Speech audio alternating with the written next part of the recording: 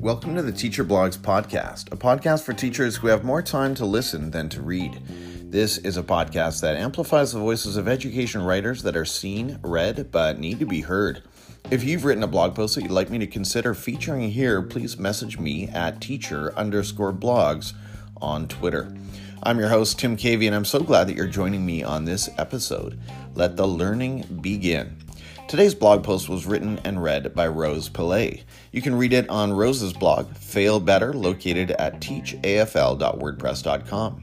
You can also connect with Rose on Twitter at RosePillay1 or on Instagram at RosePillay1. Now, here is Rose's blog post, Shoes.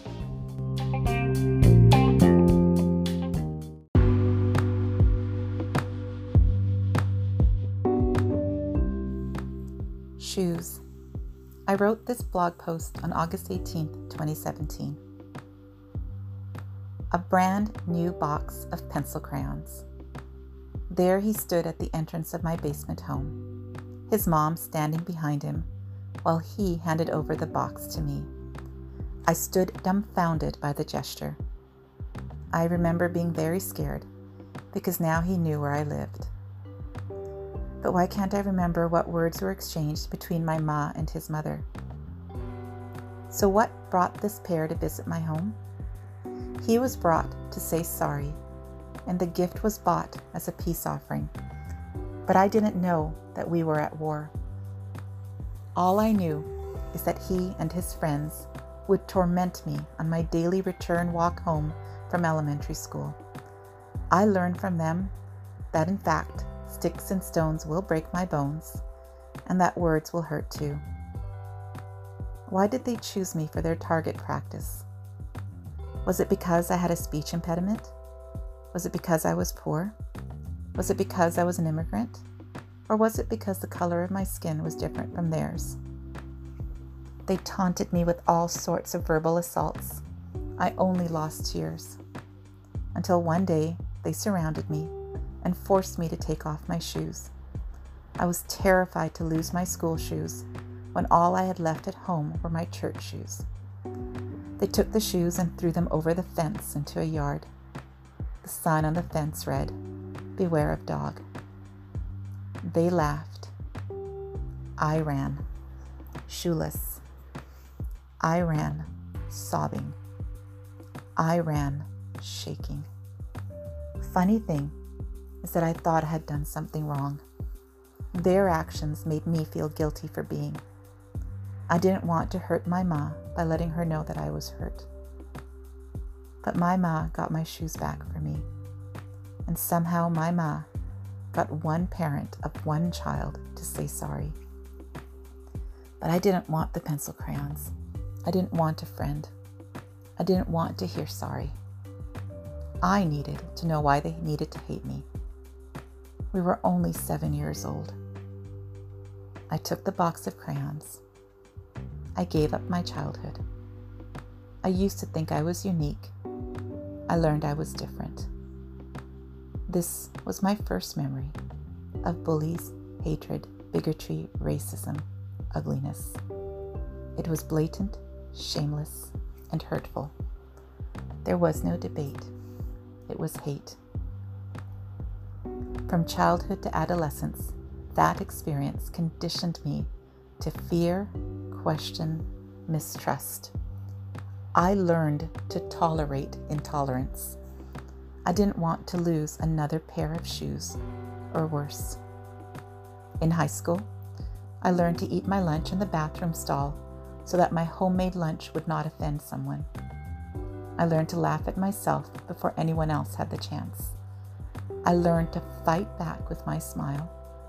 I learned not to surrender my tears. In the staff room, I learned to let others' actions slide or laugh off insensitive comments. I learned to excuse them and excuse myself.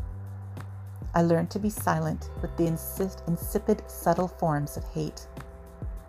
I learned to keep shifting the line that separates rudeness and racism. In the aftermath of living in my own skin tone, I confess, that I love it when my ethnicity is ambiguous. And yet, why should I feel ashamed of my color?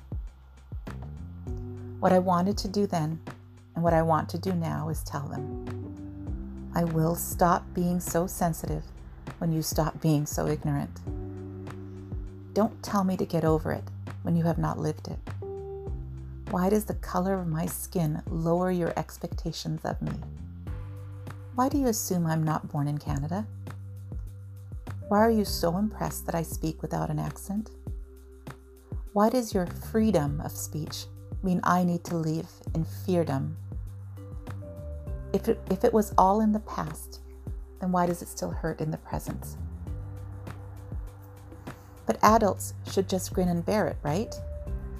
It's the way that the world works, right? The world hurts. This is reality, right? The world hurts. And every so often, my finely tuned racism radar will ping and my whole body will shake.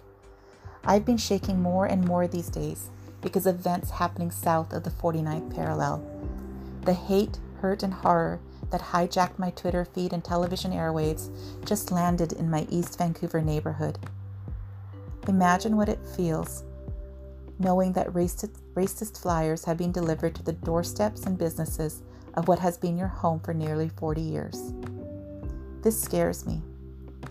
But what worries me more is that in less than 3 weeks, the new school year will begin. The events of this summer should make for a lifetime of teachable moments in our classrooms. We must teach more than curriculum. What lessons can teachers and schools teach given the lessons that so many of their students have already learned? What difference should schools make when so many students are treated differently? What hope should teachers offer when their students get and give hate? What should teachers do when their students are missing their shoes?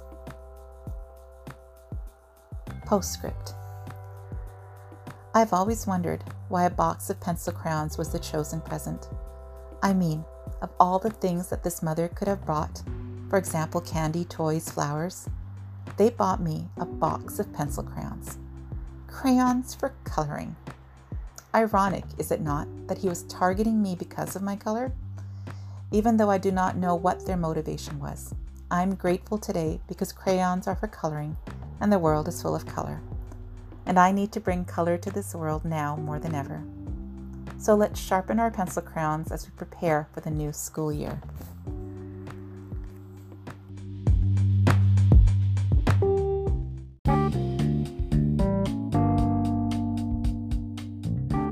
You just heard Shoes, a post written and read by Rose Pillay. You'll find this article on Rose's blog, Fail Better, located at teachafl.wordpress.com. If you're listening to this podcast on a mobile app, you'll find a direct link to Rose's blog post in the show notes. Please connect with Rose on Twitter at RosePillay1 or on Instagram at RosePillay1. If you enjoyed the content you heard in this episode, please subscribe to the podcast and follow me on Twitter at teacher_blogs. I'm your host, Tim Cavey, thanking you for joining me today and hoping you'll be back for more right here on the Teacher Blogs podcast.